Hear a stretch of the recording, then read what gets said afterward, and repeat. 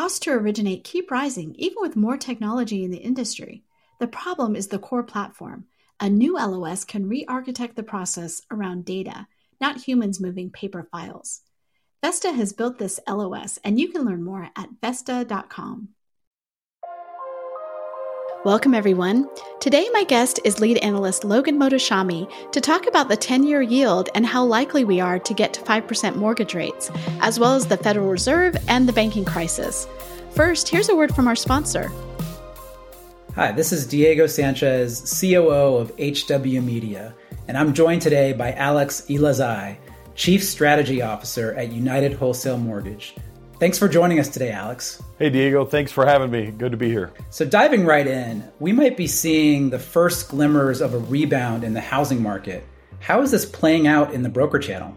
It's playing out really well, so we're excited about 2023. We see a lot of optimism in the market, just like we in 2022 and leading into Q4, and we're hitting the ground running really fast in 2023 here in Q1. We're excited about this whole year and what's upcoming. We've launched a lot of new products. We continue to see a lot of optimism in the broker channel overall. And obviously, when we're in a purchase market as we're in right now, that's where brokers really thrive in the more complex transactions with buyers and sellers and agents and a lot more going on. Just brokers are the best place for consumer to get a loan. So we see a lot of them continue to grow and thrive. Alex, thanks so much for joining us today and sharing your insights. Great. Thank you. It's good to spend time with you.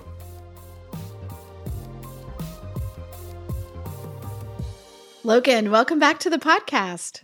Sarah Wheeler, it just seems like every time we're here on Friday morning, I have to say that whatever we talk about today at this point, which is around 10 a.m. Pacific Western time, things might be different by the end of the day, and definitely things might be different Monday morning when this comes out.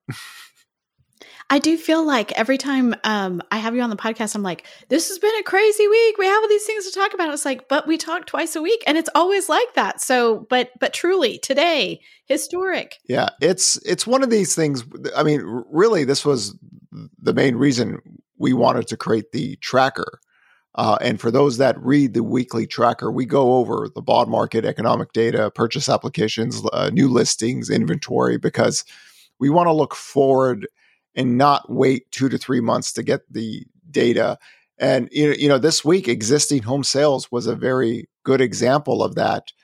We had nearly a 600,000 home sale print increase on a month-to-month basis, but that started all the way back on November 9th. And we always believe in this principle that forward-looking housing data has always worked since the Peloponnesian War. And in this context, this week is, again, just as hectic as ever.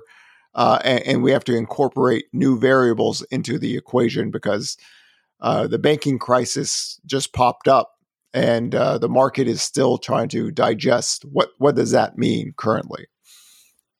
So the last time you and I talked was on the Fed Day when Powell had his Q&A. What has happened since then?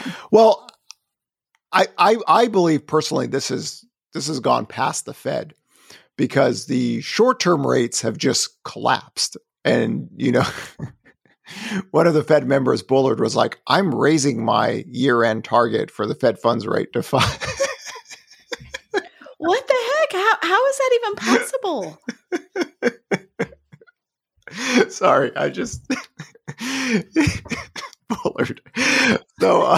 So it's he's doing that this morning. And everybody who watches the Fed, they know Bullard does this. His job is to talk really tough but he picked a very odd day to do this.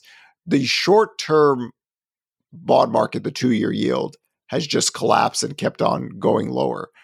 That's basically screaming Fed policy mistake. You're overdoing it. The Fed's own body language, or at least when Jay Powell was talking, just you could see that he's not quite sure of himself. This is one of these unknowns. I think if people truly believe that this banking crisis would create severe tightening of credit quickly, the 10-year yield would be under 3% right now. Going back to the 2023 forecast, I talked about this range, 10-year yield. And remember, I do not target mortgage rates. I target 10-year yields. I don't even talk about the mortgage-backed security market. That's not what I do. My job is on the economic side, and I target bond yields. And that's how I've done it on all my yearly forecasts since 2015. And I would take my record against anybody on planet Earth. But here, until the economy got weaker, I didn't think we could break under 3.21% on the 10-year yield. And this morning, oddly enough, we've done this whole Gandalf thing for so long that everyone just sends me Gandalf memes and pictures and videos. And when I woke up, the 10-year yield's at 3.30, and kind of did a little video of Gandalf falling with Balrog down there. And in this case, we've been here before, where the intraday of the 10-year yield got to 3.29, and then by the end of the day, it shoots right back up. So while I'm telling you this right now, by the time you hear this, it's really what the close of the day is. I don't know where we're going to be, but the 10-year yield shot right back up to 3.39 during the intraday works, and I think we're at 3.37 now. So these things matter. There's a tug of war and battle right here, and these typically happens at really key levels in the bond market. So let's see how it closes or wherever we are. But Monday morning, we might have another bank failure or another emergency or something like that could just push the 10-year yield much lower. And then it's, how bad is the mortgage-backed security spreads? Mortgage rates should be 5.99% this morning. They're not. I haven't seen the pricing of today, but there's a lot of banking friction in the bond market moves and some of the economic takes now. So I think that overrides the Fed. Because do you know why, Sarah, this overrides the Fed? Because the Fed is old and slow, Logan Mohtashami. Yes. And all the times they were talking tough, the banking crisis was brewing up. So they've kind of taken the approach that we can do whatever we want to stop all banking crises and everything. We have the tools to do this. So they're throwing everything they can at it, and I think it's a waiting to see how bad the credit tightens. And just like I said on CNBC Monday morning, everyone in the housing sector should be very grateful that Freddie and Fannie are in conservatorship, because if they were publicly traded companies, no matter how much money they raised, you don't know how much credit can tighten with the two big credit flows in this country. So credit in itself, just like in COVID-19, is flowing. And there's going to be an article I write for the week where we talk about what does housing look like in an economic recession? Because I think a lot of the misinformation about how housing economics works during recessionary period times needs to be explained again. And that was the part of the COVID-19 recovery model, was telling people, hey, listen, we have 133 million people working still.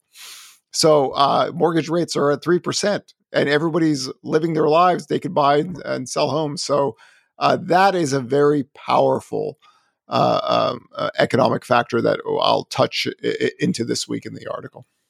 So I know your forecast is based on the 10-year yield. Your work is on the 10-year yield. That's your model. But if I'm in mortgage and real estate, the 10-year yield may not mean that much to me. What I'm looking for is mortgage rates. So tell me why I care about the 10-year yield. Let me. There's a reason why I use the slow dance. I'm trying to get people to understand that no matter what everybody says, mortgage-backed securities are really important. Okay, I get that. There's a relationship with the 10-year yield that is longer than most of your marriages, whoever's listening to this one, because unless you got married before 1971, okay, these two move together, right? And what economic factors push them higher and lower counts. So, for example, mortgage rates went from 5.99% to 7.10% recently, right? How did that happen? Bond yields just shot up, right? Economic data was better, firmer, right? The inflationary data, the short terms were picking up. So bond yields stayed in that range. Now it's come back down. What's happened? Why did mortgage rates go down, right? Banking crisis, that's going to impact economic data. Inflationary data we could get more disinflation in a banking crisis or a tightening of credit. So bond yields go down, mortgage rates go down. And this lovely dance has been going together. And that's why I don't care about mortgage rates in the sense. I care about the bond market and what it can do for mortgage rates. And this is why I said, as long as the economic data stays firm, that 10-year yield should not break below 3.21%. Now we have a new variable. We have the belief that the banking crisis is going to tighten credit all around America for regional banks or anything, and that will prohibit people from growing the economy at a normal rate, and thus economic growth slows down, labor gets hit. That will, in a sense, bring bond yields down, unless you believe in the 1970s inflation or early 1980s. Okay, that's a whole different subject, but I don't believe in that. So here we are testing a key level, not because the economic data was bad. No, I mean, retail sales was fine. Industrial production was fine. Housing data has picked up recently. Some of the manufacturing data is growing. So it's not that. It's this fundamental belief that now this banking crisis is actually what the Federal Reserve really needed to push disinflation down. And the 10-year yield should go down with it, and it has. Now the question is, can we break lower and then mortgage rates can go even lower than what we've had to deal with recently? So why do you say that mortgage rates should be at 5.99% this morning on? Well, the spreads actually were getting a little bit better. And then when the banking crisis came back, the spreads got worse. So like, for example, yesterday, I think we're at 6.44% on mortgage rates, where the 10-year yield was before, in November, whatever, when yields were first coming down. We got down to 5.99% the last time we were here. So there's stress in the mortgage market. That's why when we think of banking stress, we have to think about how does it impact the mortgage-backed security markets. And remember, if the Federal Reserve wanted to, it could help housing like this. It just doesn't want to, right? It could just say, by the way, we're going to purchase mortgage-backed securities, and wherever the bond market is, that's the pricing it should be. And mortgage rates would fall down by itself. They don't want to do that. They're purposely choosing not to do that. That's their belief. But here, we still have to work with the equilibrium between the 10-year yield and mortgage rates and the economic data and what's going on. So again, everything was running normal until the banking crisis. So we're injecting this new variable, and everyone's running around and thinking, what's the next shoe to fall? Or is the Federal Reserve correct? They can stop this pain and manage it. But they even talked about how the tightening of credit now is basically like a few rate hikes. So some people are saying, okay, they're done, and because of that, they're using that language. But again, they're all over the map. So we have to just take it one day at a time. And that's why we created the tracker. We did. And that's the housing market tracker on housingwire.com that people can look at every Monday, sometimes on Sunday. And this might be another one of those days. By the time people hear this podcast, we might have put it out on Sunday night, because we do that when there have just been so many big moves economically over the weekend. And the reason why the Federal Reserves around the world want something done on Sunday, they want it done before Asian trading starts. Right. So early in the morning, they want to make sure that the markets know well ahead. They don't want something to go Monday or Tuesday. They want the marketplace to get ahead of it. So the market's reaction doesn't deteriorate if they're trying to do something to calm the markets down. This is why we have Sundays. And anybody who works in finance knows that if you're working Sunday night, that means something's wrong. Yeah, well, there's been a lot wrong lately. Where are we on the banking crisis this week, right? So what are the newest variables there? I mean, to me, it's a few banks that got into real trouble, but the Fed discount window, they're providing dollars to the world. They're trying to make sure this banking crisis doesn't get bigger. So we're not hearing like deposits, people leaving, taking their deposits out or anything like that. I think the one aspect that people have realized that if this bank run was done on Slack in a few hours, things have changed, right? This isn't the old run to the bank and sit in line. And, if things can move this fast, your reactions have to be as fast or faster. So we wait until Sunday. Is Deutsche Bank in trouble now? That's some of the rumors. Big European banks. So we'll wait and see what happened. I mean, again, by the time this airs, it's Monday morning. So if something happens on Sunday night, we would all know it. But again, we have a lot of chaos, right? Just like in COVID, just like in other times, we have chaos. When the Fed pivoted and the Russian invasion happened, chaos. So we're dealing with things. But one thing at least we could see now, at least in housing, when mortgage rates did fall, we have demand. And from November 9th, and I always like to use November 9th because that was the time that the internals of the data got better, we have more positive forward-looking data than negative. And I think that's one thing that we have to accept and talk about more. It's just that, there's not the financial media or the talking points out there. It's just not very efficient. It's all about home price crashes and stuff like that. The internals of economic work are really not talked about much because, to be frank, it's too boring. But here we actually have enough data to see as mortgage rates keep on falling lower and lower, purchase application data improves. If they rise up, they get negative. But even with the increase in rates that we saw from 5.99 to over 7%, we saw 3 weeks of negative data. They're very wild in nature, but the difference, and I think this is one of the more important talking points with housing economics, we're not working from 6.5 million existing home sales anymore. We worked from 4 million and then we had a big bounce. So we're just going to be working from these very low levels. When rates rise, we saw the impacted data. We're going to get a weaker existing home sales report coming up, but then things got better. So it's the tracker is created to give you guys kind of a scorecard of what happens each week and all the economic data. So you have a mindset of looking out forward because, again, I don't remember a single person talking about the internals of housing data getting better November, December, in January on the weekly data to have this big print on existing home sales. I saw people talk about how much home prices are going to crash or anything. Right? Yeah, except us. And this is why we created the tracker. So you can block out the noise and follow the data, right? And the data has worked since the 1990s, and it's always been very efficient. People, politicians, and poets, though, they can lie for entertainment purposes, but data, it'll guide you, either positive or negative. It's a good place. It's a good place. One of the things that you have said, one of your catchphrases or your images that people have really latched onto is the slow dance between mortgage rates and the 10-year yield. People love that because we've seen it all over social. People, it helps real estate agents and mortgage loan officers. It helps them explain to people what is going on.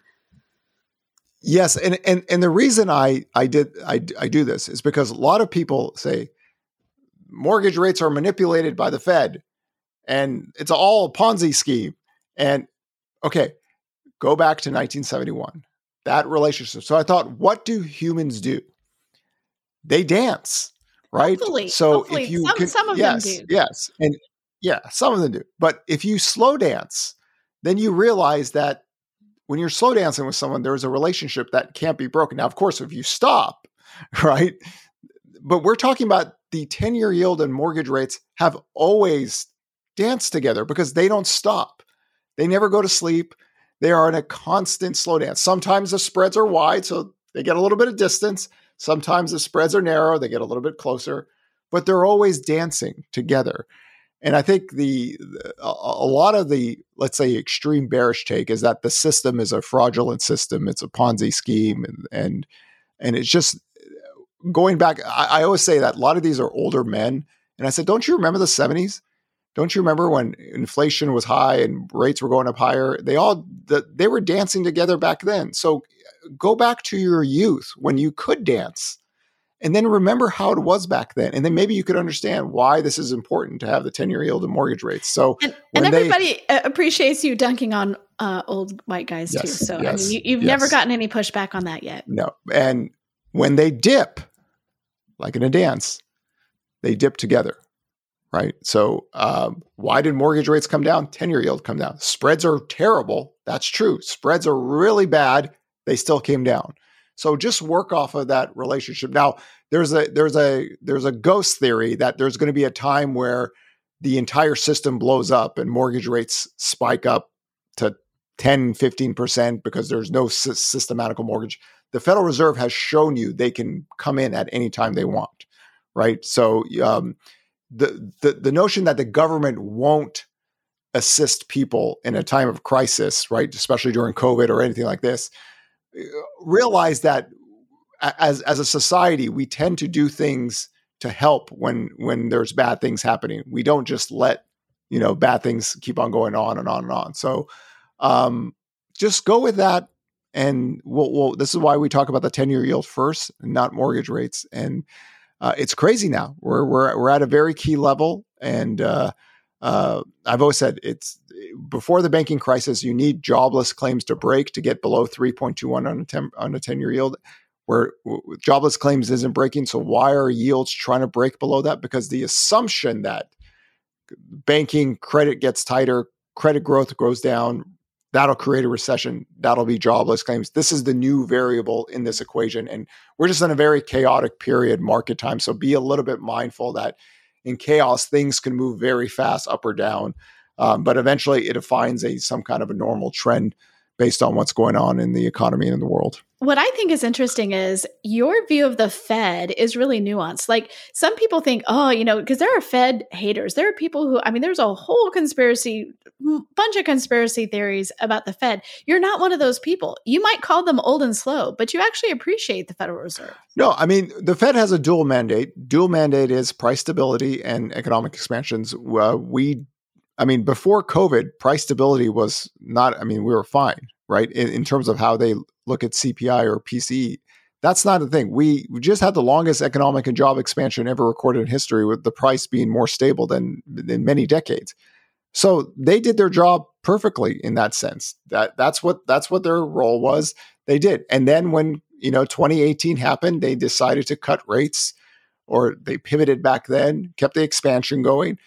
And then when COVID happened, they went, it's interesting. Yesterday on the 23rd, I got one of my memories back in March of 23rd. So a video I created, I said, okay, so we wrote that article on early March, that you need to be open-ended. Every stimulus has to be open-ended to defeat this virus. And March 23rd, the Fed went all in. And guess what? We had the fastest recovery ever in history. So they're doing their jobs right in that sense. Here, to me, there's somewhat of a panic on their part.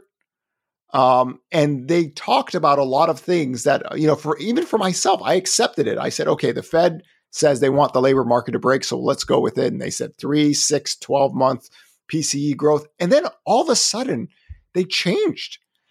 They changed everything. And then they were like, oh, we need to do this. That just shows not conviction in what you were saying before. And the question I wanted answered is that, Chairman Powell says, I do not see any stress created by aggressive rate hikes. Nobody asked him that question. Do you now see this? So I want to see, do they believe they're part of this? Didn't get really asked. So, the job to me is that people being employed is a good thing. People working is a good thing. And my frustration is when Chairman Powell says, well, the labor market is too tight. The job market's too good. We need to break it. And then 10 minutes later in the same conference, well, you can't have a good labor market with high inflation. We've had these really long expansions. And what? How did that? No, you just said it's too strong. And now you're saying you can't have it. See, you have to realize when you say something, everyone's going to listen. And then you start to sound a little weird when on one hand you say the labor market is too strong. People are working. They're getting paid too much. Then you say you can't have a good labor market with high inflation. Supposedly this is the best labor market ever. So they start to get themselves because they feel a need. They feel a need like they have to fight back on Wall Street or bond traders, where your constituents are your people. This is why I want the president of the San Francisco Fed to resign. That was your bank in your district. That you are the keeper of that district. You needed emergency lending facilities to keep your district out of getting into a deeper recession. So if you cannot be held accountable, then you're basically saying our job, it doesn't matter if something happens, we're just going to throw everything at it and we're good. But you said to us, there's nothing wrong. So there's where it goes back to my bleeding theory. If you can't bleed, then you go into war thinking no one can kill you. So you are reckless in that you lack the discipline to manage something. And I'm glad that there's going to be other investigations outside of the Fed here. And if there is any kind of lax on their part on watching the banking system, then people have to go. Because then if there's no consequences, then why does you think behavior is going to change? No, behavior changes when people know there's consequences. And that one was on your watch. That's why I highlight the San Francisco Fed. And trust me, when it's all said and done, all the news will come out on that one. And hopefully there'll be appropriate actions done to not only prevent the next one, but to prevent the watcher from getting a little bit undisciplined in managing the banking system. I think that is very interesting. You and I have argued about a mortgage rate lockdown, and I wanted to surface something that Connie Kim, she's one of our reporters, she writes, actually several people write a newsletter, contribute to a newsletter called Lending Life. And it goes specifically to loan officers. And so our reporters, people in our newsroom, talk to loan officers all the time and kind of curate this content for them. And this week, one of those newsletters, she talked to someone, Patrick Gardner, who's the principal of Vellum Mortgage. And they were talking about mortgage rates. And what he said is, like, anecdotally, we kind of feel like there's this magic rate number. Because at one point he said, he wasn't so rate sensitive in the sense of, like, some buyers need to buy, that's what they're going to do. But he said now, they kind of, after seeing like when mortgage rates dipped, what happened and that flurry of activity in his market, he really said that, it really, something below 6% is kind of like this magic number for a 30-year fixed. And then people who have those 3% interest rates, they're willing to move in the fives. There's something about the fives that has, ever since, the Fed started hiking rates in last year, that every time it gets into the fives again, people kind of rally and you see more activity. So I know that you're not, I know that doesn't necessarily change your mind about mortgage rate lockdown, but I do think it's interesting to think that if we could just get into that 5.99, even that there's something psychologically about in the fives that people will move for. Speaking of the mortgage rate lockdown, that was a topic on Twitter today. And somebody said, at what rate do sellers unleash inventory? And then I said, by the way, if you look at 2016, new listings data was 84,000. When we go to 2021, when mortgage rates were 3% and lower, it was 60,000. This is the weekly. We had more people listing their homes at higher mortgage rates than we did at the lowest mortgage rates ever. There is more to this equation than just the mortgage rate factor. And I cannot prove it unless you give me a chalkboard and 1 hour and a chalk. And I could show this historical data trends that have proved that the housing 10-year credit channels, millions of people buy homes every year. Millions of people move. They're moving right now. They're giving up their low rate to move. They did it every single week this year. They did it every single week last year. They did it every single week the year before, where the rates were at 8% or 3%. But there has been a downtrend historically in listings and people moving, and demand goes up and down with mortgage rates, but people are thinking active listings really grow. And now we have now 23 years of data to prove that the only time that active listings have really grown in a nature is actually through economic weakness outside of the kind of the 2000 to 2005 period when credit channels were different. See, this goes into a very longer economic theory of mine, that because credit channels are changing, that's a bigger factor. And I always point out, we had more people listing with higher mortgage rates. And I respect your data. I respect your data take on this. But I think this year we have different variables. And one of those variables is just the psychological impact of like this guy says, he's seeing it on the ground that there's something about in the fives that people go, okay, this is a reasonable reason for me to leave. And I don't think you're going to see this data, Logan, until later. And then we're going to look back because we haven't had sustained getting into the fives and staying there this year. Okay, so we got to the fives and new listings. And how data. long did we stay there? No, rates were going down. I mean, technically, people are actually getting rates below 6% because of the buy downs and other factors. New listings data is not. I mean, for a while before the last 2 weeks, new listings data this year was on par with the 3% year we had. So rates at 6 to 7% was actually the same new listings growth data as the 3% mortgage rate year. Wait a second, that doesn't make sense. The last 2 weeks, it's been deviant. So Monday morning, we're gonna get the new inventory data. We could go over it, but what I'm saying is that there is a bigger story here, and it's a titanic dinosaur of data, and things are a little bit different. So I think people are accustomed to what they saw in 2000 to 2005 with rising sales and rising inventory, and it has not ever existed after 2005. And there's a reason for that. And there's a bigger story there. It just takes time. And again, one day I'm gonna have my chalkboard and I could show it all. Listen, I don't have the tools here to explain it. But if I can convince the entire world on this, it's just there's a lot of data, a lot of variables that go into it. But I'm 100%. I put my life in everyone's life that I know on this one. There's just too much evidence here to just point out to one thing. Okay, so first of all, I'm not getting you a chalkboard and chalk. The thought of touching chalk makes me want to scream. No, but I will get you a whiteboard and some markers and we can go from there. We will do it. But in the meantime, I think I'm right. Okay, we are out of time. Look at that. Okay, Logan, thank you so much. Seriously, thanks for being on. And I would tell our listeners, look for the housing market tracker on Sunday night or Monday morning, and we will talk to you again soon. Good. And remember, if we can actually break through the 10-year yield here at this level, 2.72% is kind of like the next area. So it's Monday morning. We'll see what happens. But it always gets more crazy at these key levels. So always keep your eye on the 10-year yield, not mortgage rates. Okay. Thank you.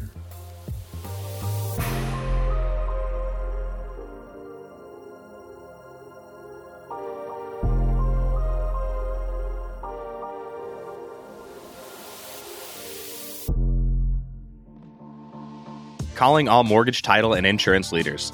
With interest rates shutting down your refinance business, your relationship with your real estate partners is more important than ever. HW Media wants to help you deepen relationships and find success in this competitive purchase market by inviting you to attend Gathering of Eagles. Real Trends Gathering of Eagles is the real estate industry's premier event, bringing together leaders from the most successful brokerages in the country. For the first time ever, this closed event is open to our full audience. Check out the show notes to find out more, or head over to realtrends.com to purchase your ticket today.